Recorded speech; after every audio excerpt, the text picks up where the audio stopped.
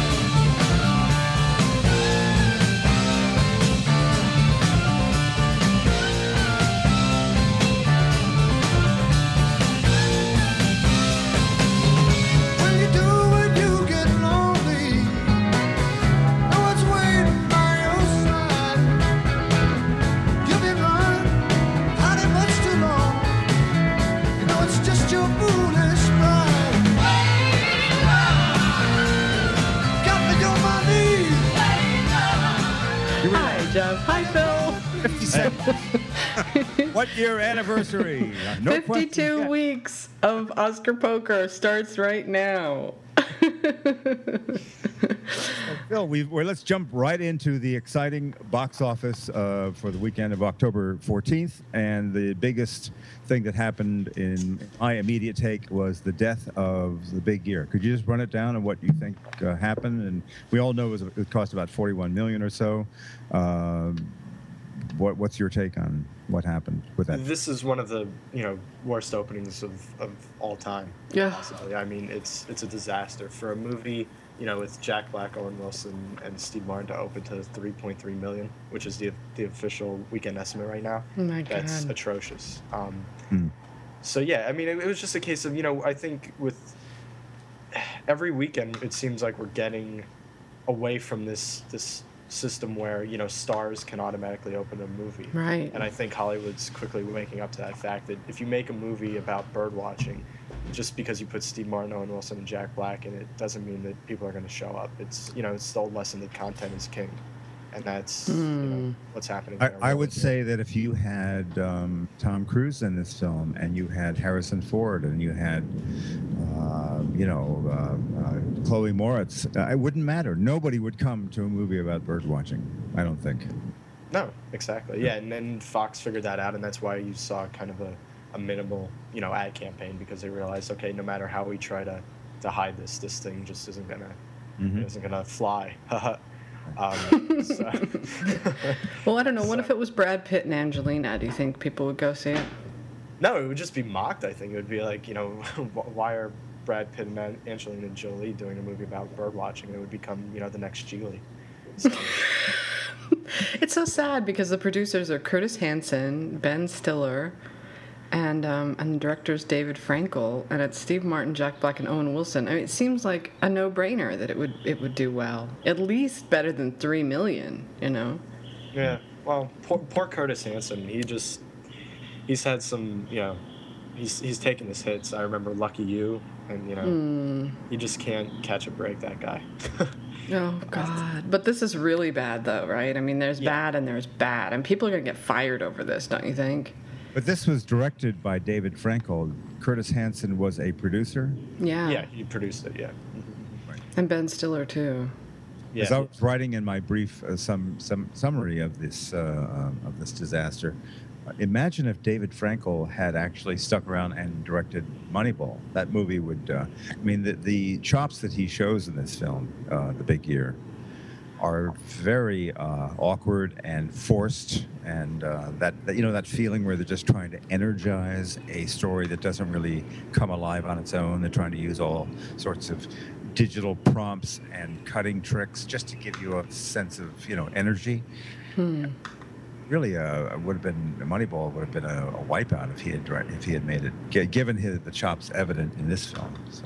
Wow. Well, the story behind Moneyball, did they dropped Soderbergh and then he was the next one who was supposed to come on, right? That's how it worked. It was Frankel and then Soderbergh. Oh, Frankel. Okay, yeah, because I was going to say, how do you go from Soderbergh to Frankel? Yeah.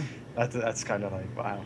It's not a wise move, but yeah, this is, complete. What happened with the Thing? I didn't even check with the Thing. The Thing is 8.7. That's like, that's nothing. I mean, that's a blip on the radar. That'll be gone fast because anything that's horror, drops like a stone during its second weekend. Wow, God. The one reassuring story of the weekend, the thing that I'm really happy to see, is Ides of March fell only 28%, which is actually a little bit better than we were even thinking. We were putting it at like 6.8, 6.7 million, and it ended up doing 7.5. So that's a great hold for this movie. I don't know. It seems now like it's going to end up closer to 40 than 50 million. Yeah. But that's still a great accomplishment for a movie that opened at 10.5. And that only cost 12 to make, right? Yeah, and probably not a lot to market either, because what you have right now is a movie that, adults are talking about. They're, going to work and telling everybody go see Ides of March. They're telling their friends, everything like that. So these next couple weekends, you're not going to see a catastrophic drop at all. It's just going to be these like 20% drops consistently. And plus, how smart is George Clooney? He keeps the budget low, $12 million, and he's doing all his own publicity. It's like a win-win situation for him. And the Hurt Locker example is just considered an anomaly, and it's No, it made back its money, and it made a little bit of a profit. I don't remember that it very much at all. Didn't it just kind of lie there and do about 10 million or something? It did 12 million, but it made back its money. I mean, I remember because I had to argue it with people. Okay. Yeah, but I would still consider that an anomaly, Jeff, because, I mean, you look at Best Picture winners, and they're almost, always these, pretty massive, mainstream hits. Or they become that way once they are the, Oscar frontrunner, like King's Speech. I mean, that was successful, but once it became, the apparent, number one choice for Best Picture, it really shot through the roof. Yeah, and they also love it when it's a small budget and it makes a lot of money. That's like the best Oscars. That's why George Clooney's so damn smart to keep his costs so low, because he was pretty much going for Oscar with Ides of March, and he knows that. He's figured it out, that the big story during Oscar season is always Slumdog Millionaire was made for only such and such, and it made this much money, Yes, the Hurt Locker box office, the fact that Catherine Bigelow directed it and it was a woman director overrode that. But I'm just saying it does help. It's part of the momentum. How much? Yeah, and I think that's an advantage Descendants will have, because I see that being has a lot of potential in terms of mainstream success. I mean, people really do respond to Alexander Payne's movies. I mean, Sideways and About Schmidt were both very, very successful, and this movie is more emotional, more mainstream. It has a I'm hearing a plane again. If I can. I know, me too.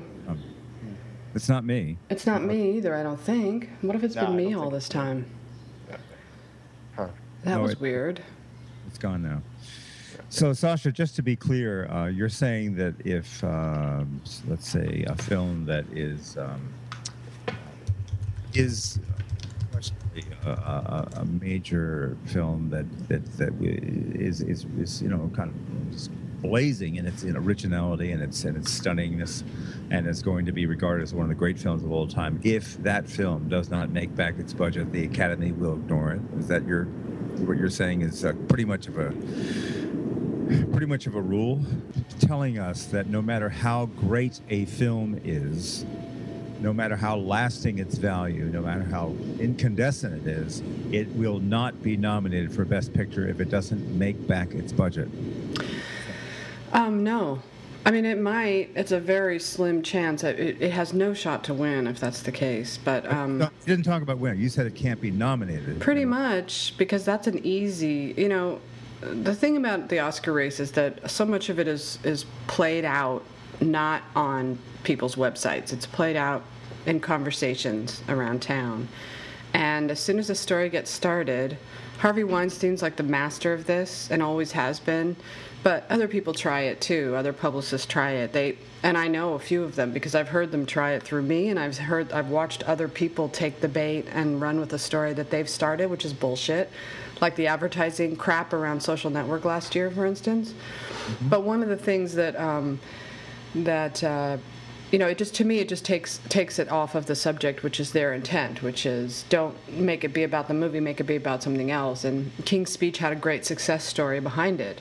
So did Slumdog Millionaire. It was going to go straight to video, and then it made all this money, So they start talking, and if The Insider is one movie, it did get nominated, but I can remember it just didn't make as much money as people thought it should have, and that's really what hurt it. The money can make or break an Oscar contender, absolutely, and Whenever I think of The Insider, I think of the horrible, absolutely detestable marketing on the part of Disney, failing to deliver the key of that story, which is that it's not about the perils of cigarettes and smoking and cancer. It's about the killing of a news story and corporations taking over.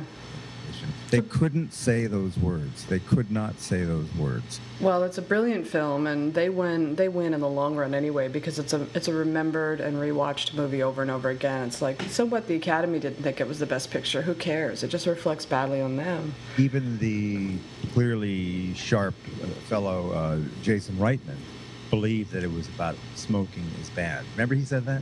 That who wants to see a movie in which they're saying smoking is bad? And yeah, thank you, Jason Reitman, for saying such an insightful thing during Oscar season. But well, actually, he said it just last year, I believe. It was sometime during the up in the air.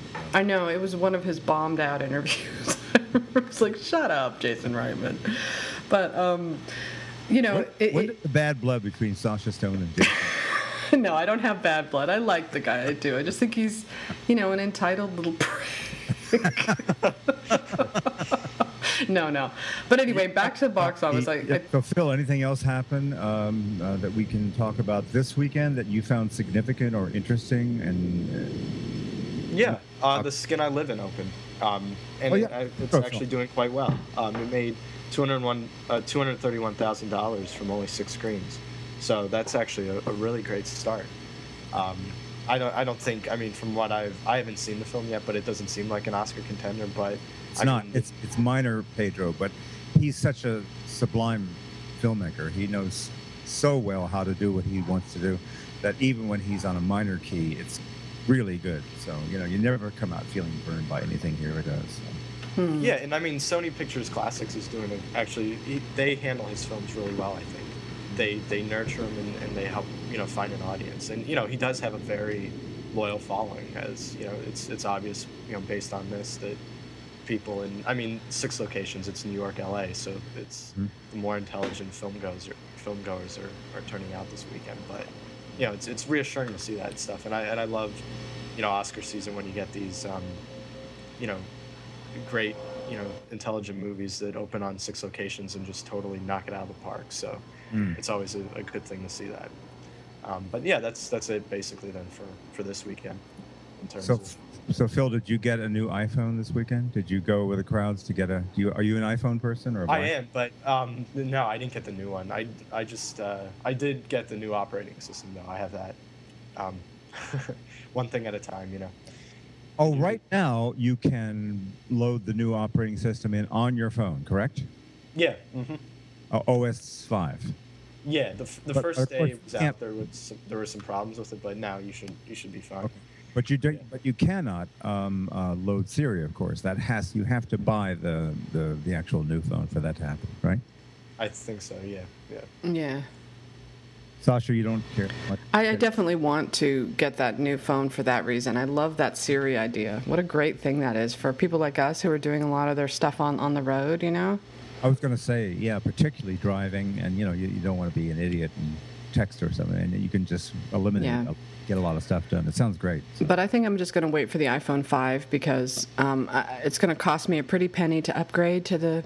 And I know when the iPhone 5 comes out, I'm just going to want that. So I'll wait, and it's not going to be too long, and I've got a perfectly fine phone now. Yeah, I feel the same way, but I'm not sure exactly what's happening with 5. Now, 5, of course, will have all the things that the 4S has right now, but why are they bringing out 5 so quickly after the introduction of 4.0S or whatever this is called? Do you know?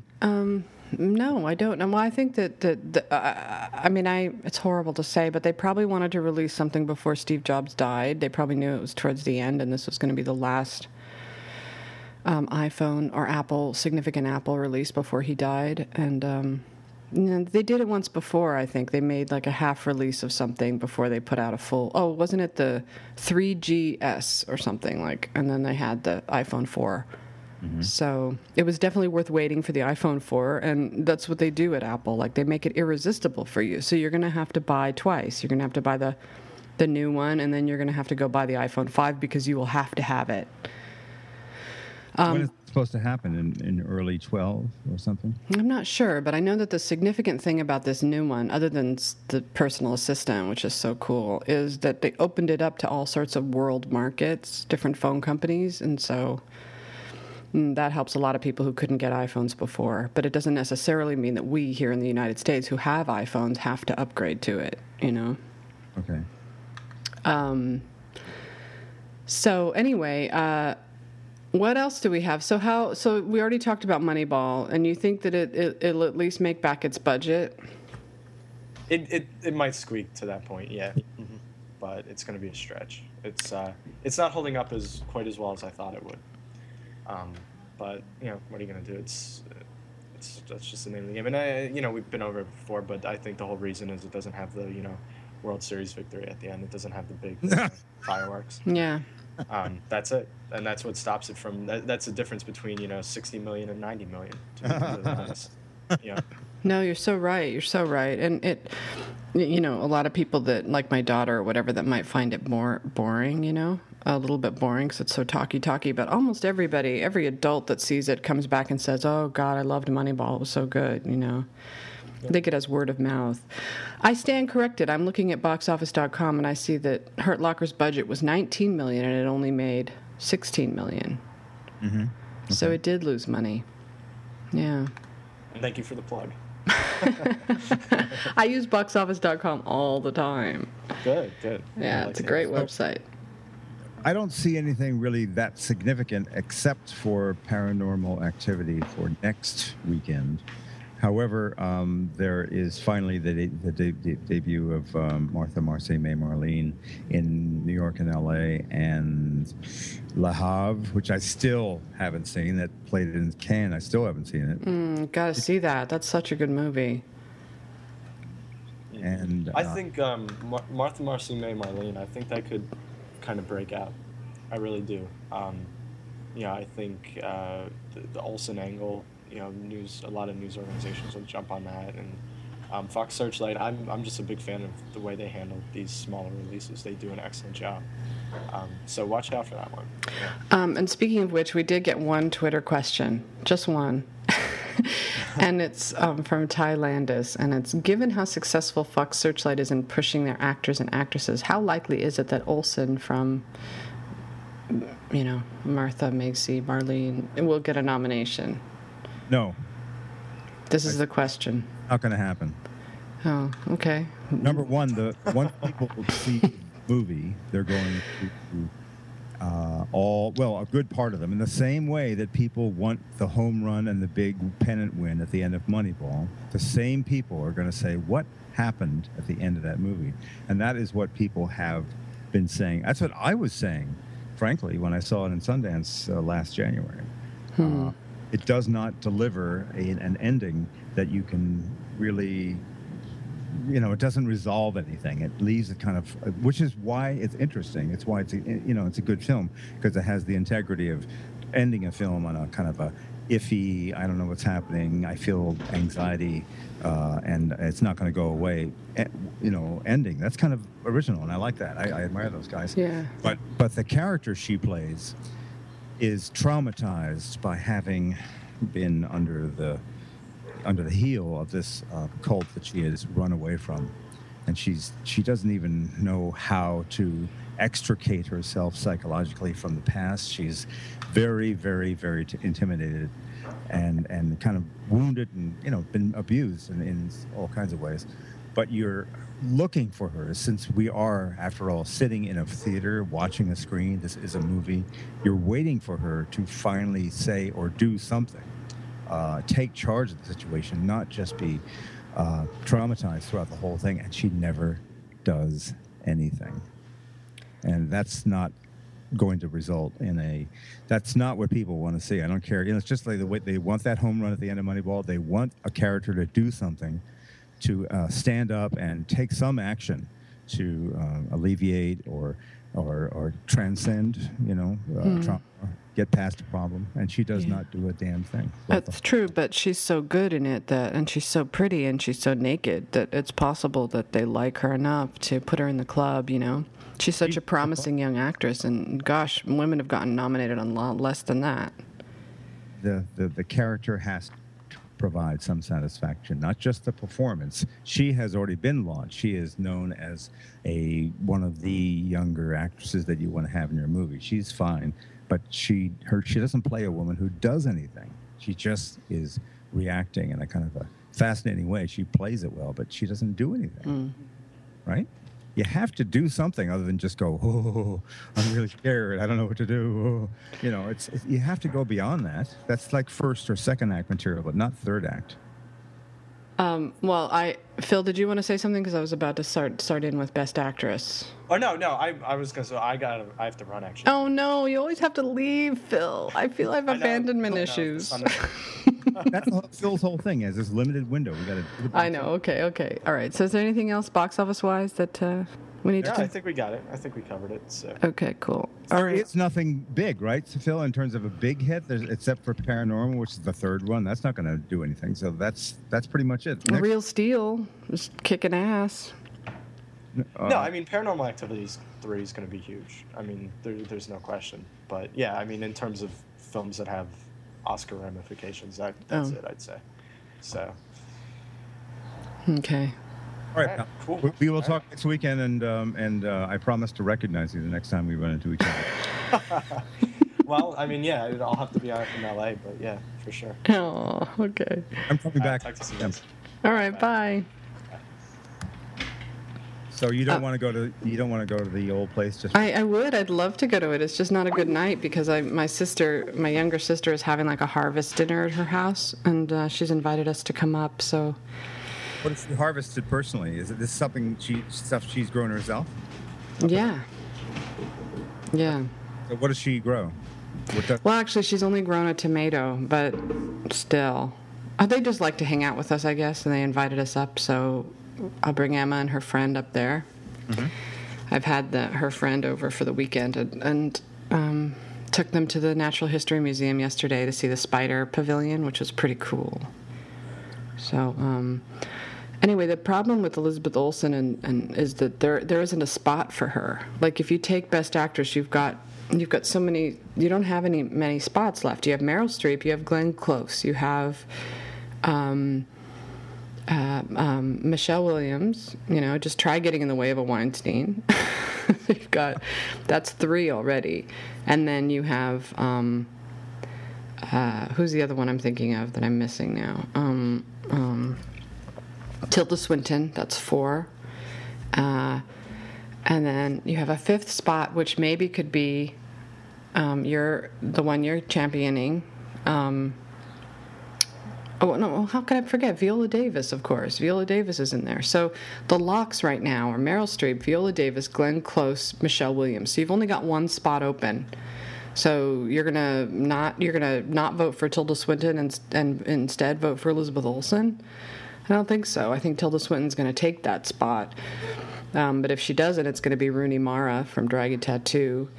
Elizabeth Olsen, while a great performance and a beautiful girl, just doesn't turn in the kind of performances that these other women have turned in. And they deserve to be rewarded for that, And what is it that is, other than the fact that Tilda Swinton is strong and striking, and you certainly do have a vivid memory of her after seeing we need to talk about Kevin, but again, I kind of it's almost a hateful film because of that young character. I don't understand, other than she herself on her own terms being a fairly riveting powerful actress. Why because actors vote for actors. They don't. It's not about executives or producers or designers deciding who they like the best. Actors know good acting when they see it, and they know a great actress like Tilda Swinton turning in that kind of performance, which I consider to be a career best performance, they're not going to ignore that, you know. There is no way. The only sort of questionable nominee right now to me is Michelle Williams, because I haven't seen that movie. I wasn't invited to see it. I know she's got a lot of buzz and she's got the Weinsteins behind her, but I sort of have a feeling that that's the one with wiggle room. Because it's. I think there's definite wiggle room with Tilda Swinton. I'm sorry, but I don't believe that movie sells it. I don't believe that she created the evilness in that kid just because she's aloof and not a natural maternal presence, which is what it seems to be saying. He says to her in so many words, you know, I'm part of you. You made me into this fiend that I am. I never bought that, and I think it's a Lynn Ramsey goes big time for this impressionistic swirl of color, and it's, you know, it's about how much fun she's having as a director making it, and it's not so much about us getting where she's coming from. Okay, well, just look at it this way. Tilda Swinton is so popular in the Academy that she won supporting actress for Michael Clayton, you know, in a part that she barely did anything. So they nominate her at the drop of a hat. They love her. Well, actually, they didn't nominate her for I Am Love, and they didn't nominate her for that other one that she did. Remember? It's wonderful, actually, in I Am Love. I liked her a lot more in that than I do in the... Well, it doesn't really matter if you like her or not. It's more about what they think of her as an actress. You said it's because they like her. They will... the actors, the Academy, the branch. It's not just any Joe Schmo. And I'm a Martian who flew Paris. You're not an actor, Jeff. Did you go to acting school? I've been on stage. That's right, you have. I forgot about that. I've been in 2 plays. No, I trust your taste. I know you never liked We Need to Talk About Kevin from the beginning. And I'm just not going to drop the bone on this because I know that Ebert championed her with that other... excuse me. Ebert tried to get her nominated for, what was it, Venus or something? There was some movie she did. And it didn't fly. And then they tried to get her in for I Am Love. They did a huge campaign for that. She didn't get in. So it's possible. I don't think, though, that if she's knocked out that Elizabeth Olsen necessarily takes her place, you know. You know, right? I'm just going to have these anger things a lot, I guess, when we start talking about this, because you're the hard-bitten realist, and I'm the dreamer, I guess, is who we are, really, you know. You talk about political realities, and I sometimes dispute your assessment of the political realities, but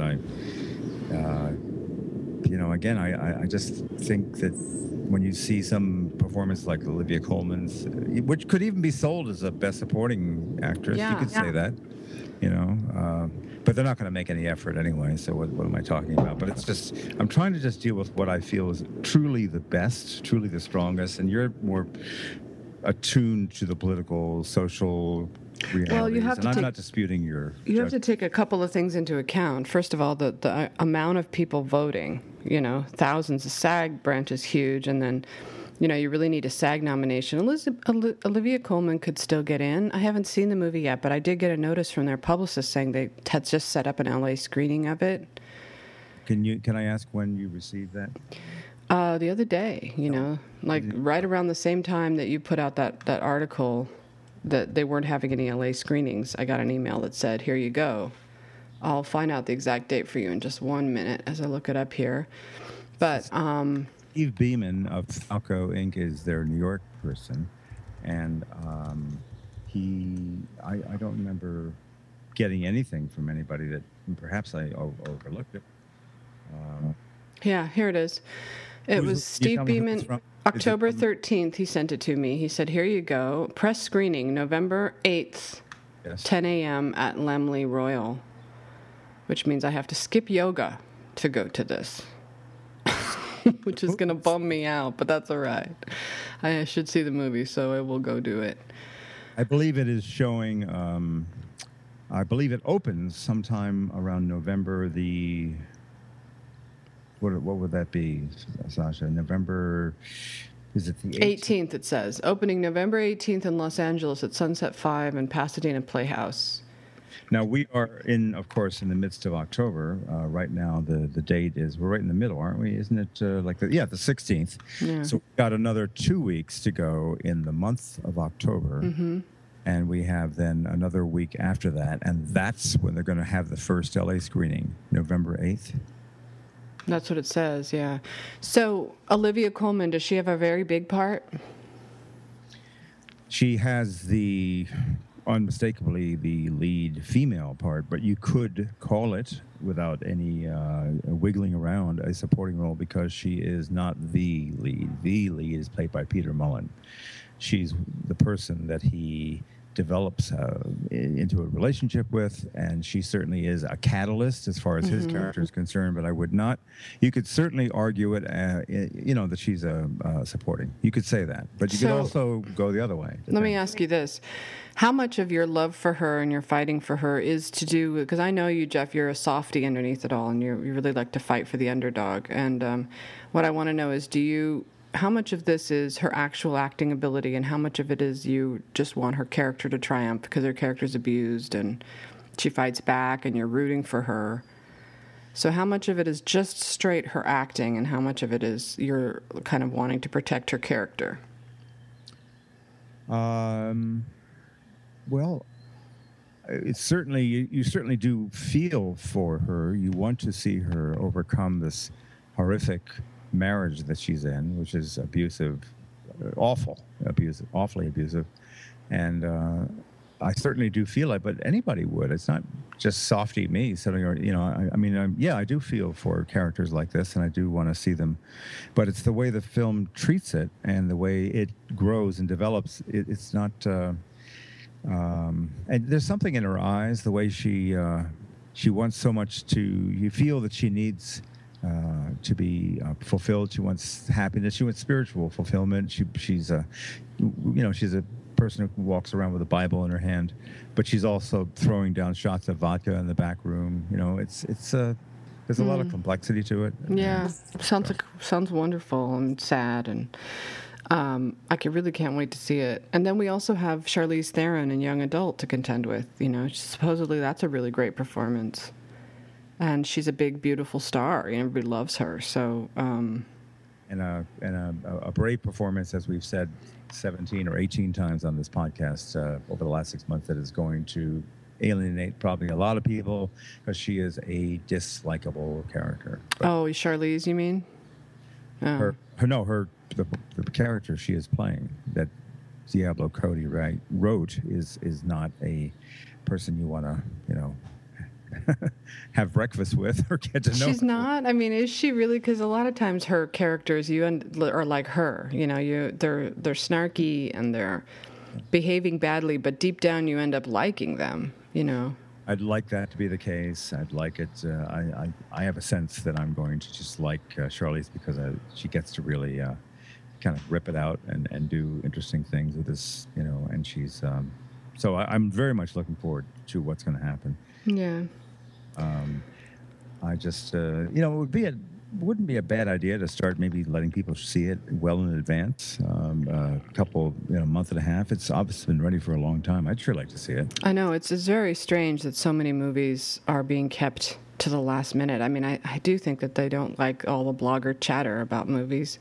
Mm-hmm. It takes it out of the hands of the publicists, and here we are with so many movies waiting to be seen. We Bought a Zoo, Cameron Crowe's movie, still hasn't been seen, and nobody knows anything about it except for the trailer that was released. And yeah, Extremely Loud and Incredibly Close hasn't really been seen. It's been seen by a few people.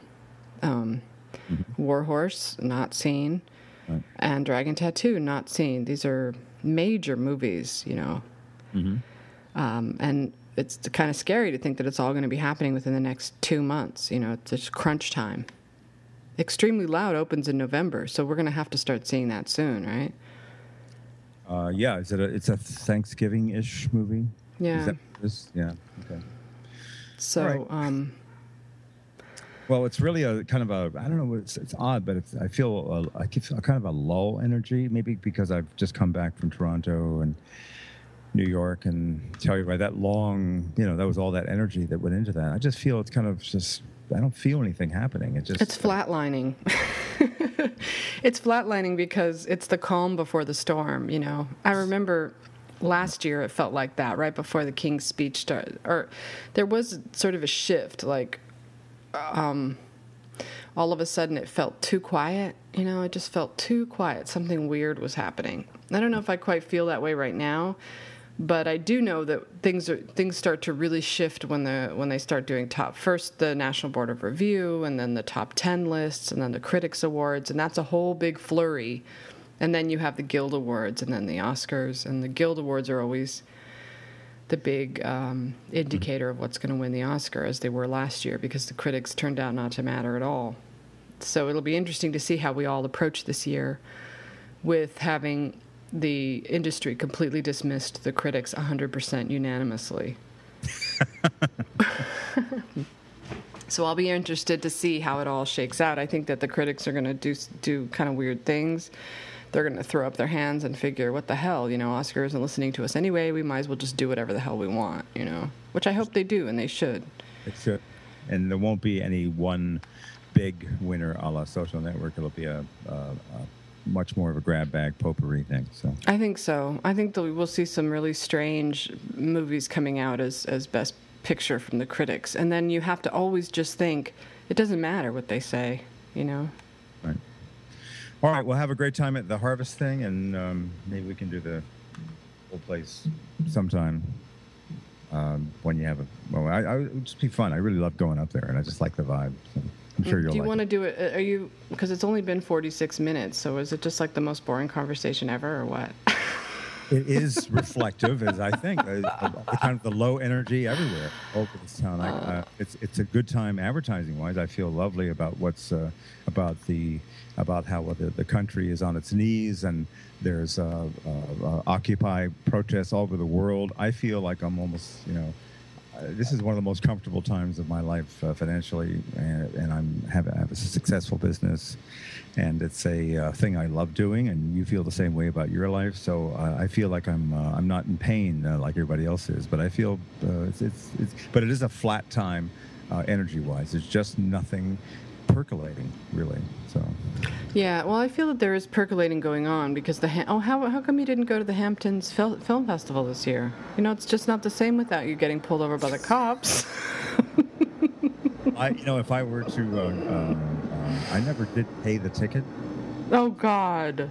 Or straddling lanes way back when. No, I paid the all I did was, I didn't do anything wrong, you understand. I just didn't have my lights on full all the way. That's what I was pulled over for.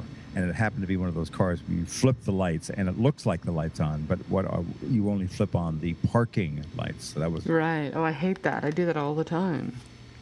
So that was the thing. But if I were to go back there, I would, and I got pulled over, I'd actually go in because there's another ticket I haven't paid, and I just don't respect New York enough to do it. You mean if you go back there to the Hamptons and drive and they pull you over, you'll get arrested? I have to pay this ticket for straddling lanes, which I got in New York City, driving down Broadway, actually. And I said, you're kidding, straddling lanes in New York City? I mean, wow. It's just, you know.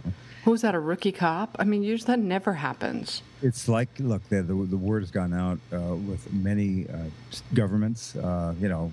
We need the revenue, folks. So get what you can from traffic violations, because New York City was never a place where you would worry about something like that. Los Angeles, yes, they're predatory in this town, but that's the way it is in New York. So I understand the motive, but I just don't respect the system. It's like being shaken down by the Al Capone mob in the 1920s. I just don't. There's something in me that resists doing that. I hear you, but you still got to pay the ticket or you'll end up in jail. You'll end up in jail, exactly. You don't want to end up in jail. They got all the power. You have no power. Yeah. So are you going to go down to the Occupy LA protest and check that out, you think? Yes, sure. Absolutely. I don't even know where it is. Downtown, I presume. I guess it's down. I drove down by Pershing Square yesterday to try to find it, and I could not see it there. So, But I feel kind of like you do. Like, I'm so supportive of these people, but I feel kind of guilty because I'm doing really well financially also, you know, and I feel like I haven't been hurting at all during this recession because for whatever reason, the industry that we're in isn't hurting. You know, there's money. Yeah. To be made. Yeah. It's but not like people, rolling and buying homes, but they're, for the first time in my life, really, I have an actual feeling of security and comfort. Yeah, I bet. You know what's almost don't know what to do with the feeling. It's amazing. Same here. I don't know what to do with it either. It feels completely bizarre, and like any second now it's going to go away. And it really does. I wake up and I'm like, are you kidding me? Really? Wow. You know, it's just like, but I also feel sort of like with this Oscar stuff that I built the house of bricks, you know, because I watch people around me and I see how hard they're struggling. And, you know, I know people like Glenn Kenny and James Rocky would say, you know, you suck, you're just a big whore, and, you know, you're not a real journalist, and it's sad that you're making money and other journalists are having to struggle, and, you know. Those guys have never said that to you. You are a completely genuine journalist, and they would never say that to you. Is that what they're saying? No, but that's the insinuation that they always make about Oscar bloggers, both of them. They never say it directly to me. They would never be that rude. Okay. But that's the insinuation. What I mean by a house of bricks is not necessarily that I'm covering that I was at the right place in the right time for the Oscars, which I was, but that was because I helped to create this hideous circus. But I think it's also in terms of knowing how to build websites and having built a website early, like 1999, and same with you, you know, sticking in one place. Like, look at your site. You haven't done anything to it, really. You know, you haven't upgraded it particularly, you haven't changed it, you haven't tried to evolve with your site. You just keep bringing the content every day, and people return to it. It's been essentially the same thing since April of 2006 when I went into the bloggy blog format. So yeah, and then people don't need or want more, and yet you keep watching these sites, and they think that you just need so much more razzle-dazzle than you do. And in fact, razzle-dazzle gets in the way. I mean, we're tired. We have so many different websites screaming at us every day to look at stuff, you know, and it's the ones that we know we're familiar with that we return to or tend to. So that's why I feel like in the right place at the right time. Like, I stuck my ground. I didn't move. I didn't go to another site. I didn't let anybody buy my, you know, my website or anything. So that, I feel like, you know, I worked hard for over a decade at it, and I'm successful. That's the American dream, you know.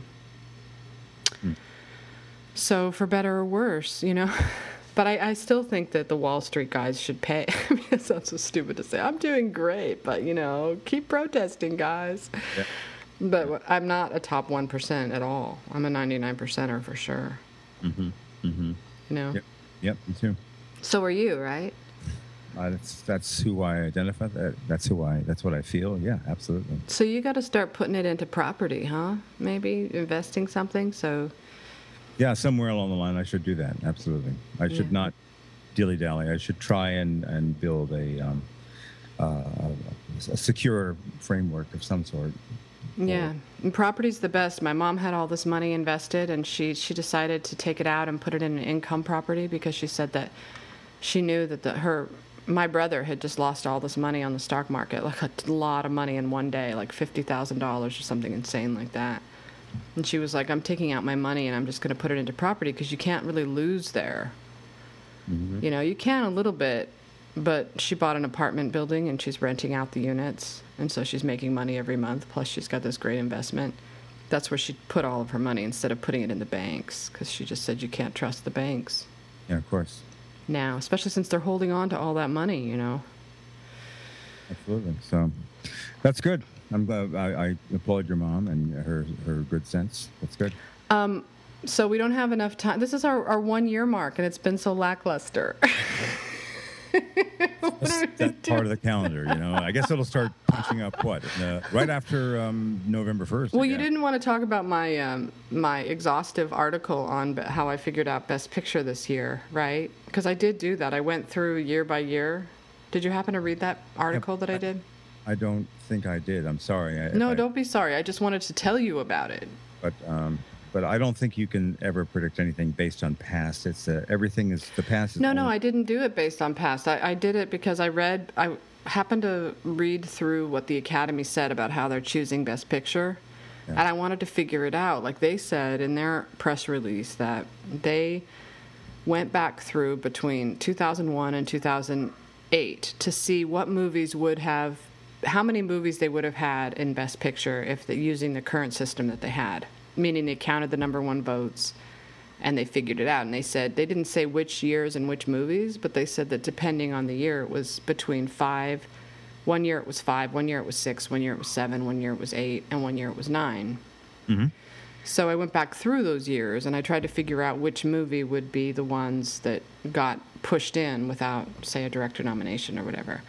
And it was really easy, actually. It turned out that there were really only 5 movies that had enough Guild support and enough Academy support to get the Best Picture, and then there was maybe 1 or 2 or 3, sometimes 4 movies that were pushing in. Uh-huh. But it was really obvious to see which ones they were, and I think it'll be the same way this year. I don't think it's going to be that hard when we get down to it to figure it out, because you're going to know by the guilds how many films appear with the guilds. You're saying what? It's going to be the artist or something? I'm not saying for win. I'm saying for nominations. Oh, okay, fine. Yeah, and yeah, you're going to probably have to start with 5, and then from 5 you have to say, okay, and which other ones are going to be pushing into the 5. But you have to start with 5. You can't start with 10. Steve Pond's assumption is that it's going to be about 7. That's what I think, too. That's the average, 7, 6 or 7. Right. It doesn't go 9 very often. It's almost impossible. And 5 is probably rare. So you're going to look at 6 or 7, at the most 8. So that's kind of interesting, huh? Yeah. Yeah. my energy couldn't be more down. I'm so sorry, Jeff. Why? What happened? Did you have a late night? No, I did not. You know what I did? It was one of those days I didn't feel like doing anything other than one brief bike ride. I didn't even go out. I didn't do any chores. It was just, I think you have to have one of those days every month, maybe. Yeah. But you just sit there and do nothing except write and watch movies, and that's it. Did you really? Oh my God, I did the same. I watched The Apartment, that movie, and I watched it twice. It was so good. Have you ever seen The Apartment? I think that my greatest, most passionate respect are for the films that plant all their seeds and let them germinate slowly, gradually, take their time, and then last 15, 20 minutes. Pays off. That movie pays off so good. God, is it good. Yeah. It is so good. First of all, Billy Wilder might be the best director ever. He might be the best director because he did Double Indemnity, he did Lost Weekend, he did The Apartment, he did Sunset Boulevard. I mean, he's insane. But his movies... When Jack Lemmon is showing her his bowler hat, gives him her little mirror to look at. This is the same cracked glass that he saw in his apartment. Oh, that moment is really... it's so brilliant. It just hits you, and it's cinematic, it's metaphoric, it's just beautiful, like the two sides of a person. And he likes her so much, and he thinks she's an honest girl. Yeah. And she says so many great lines Shirley MacLaine has all through that movie. And one of the best ones is, I always forget when dating a married man never to wear mascara, or something like that. It's just so great. Oh, I loved it. It finished, and I had to turn it right back to the beginning and watch it again. It's going to be... I'm such a fetish for seeing black and white movies at their very best, at that Blu-ray luster. I just cannot stop it. If they come out with any significant black and white movie, I am going to buy the Blu-ray. I don't care what. I'll go without food in order to get that Blu-ray. So it is coming out on Blu-ray, so I'm going to definitely have it in my library fairly soon. Oh, you mean The Apartment hasn't come out yet on Blu-ray? No, it's only been on DVD so far. Oh gosh, that's great. I can't wait for it to come out. That is so exciting.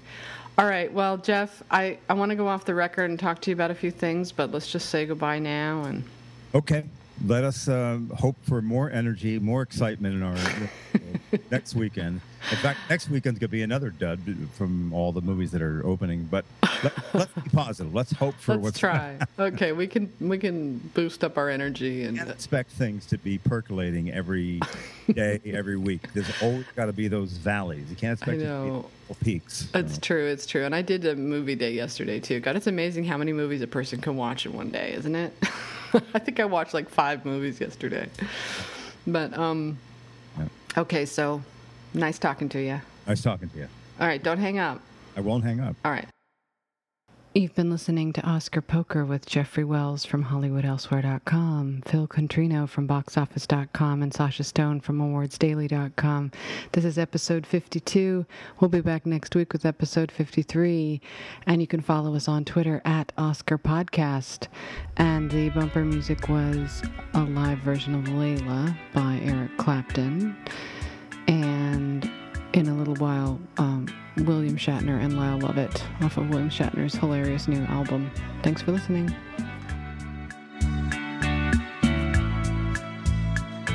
In a little while, surely you'll be mine. In a little while, I'll be there. In a little while, this hurt will hurt no more. I'll be home, love. When the night takes a deep breath and the daylight has no air, if I crawl, if I come crawling home, will you be there?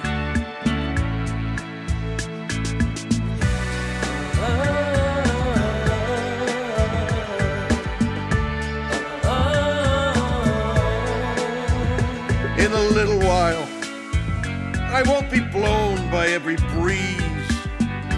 Friday nights running to Sunday on my knees. That girl, she's mine.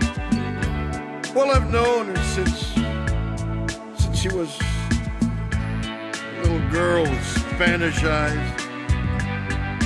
When I saw her first in the pram, they pushed her by. Oh, my, how you've grown. Well, it's been a little while.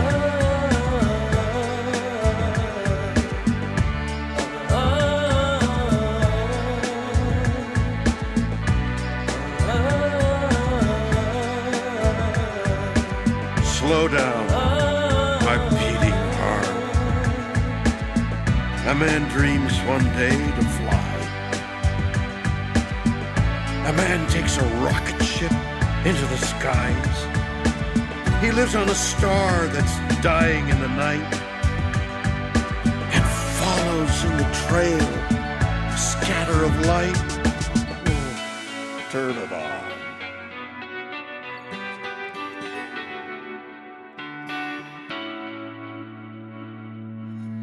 Slow down my beating heart, slowly, slow down my beating heart, slowly,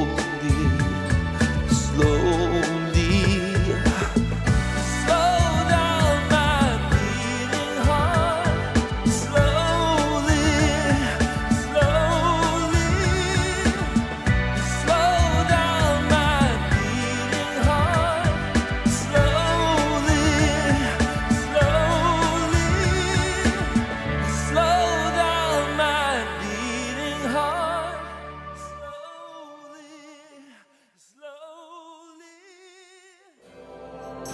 This is ground control to Major Tom. You've really made the grade. And the papers want to know whose shirts you wear.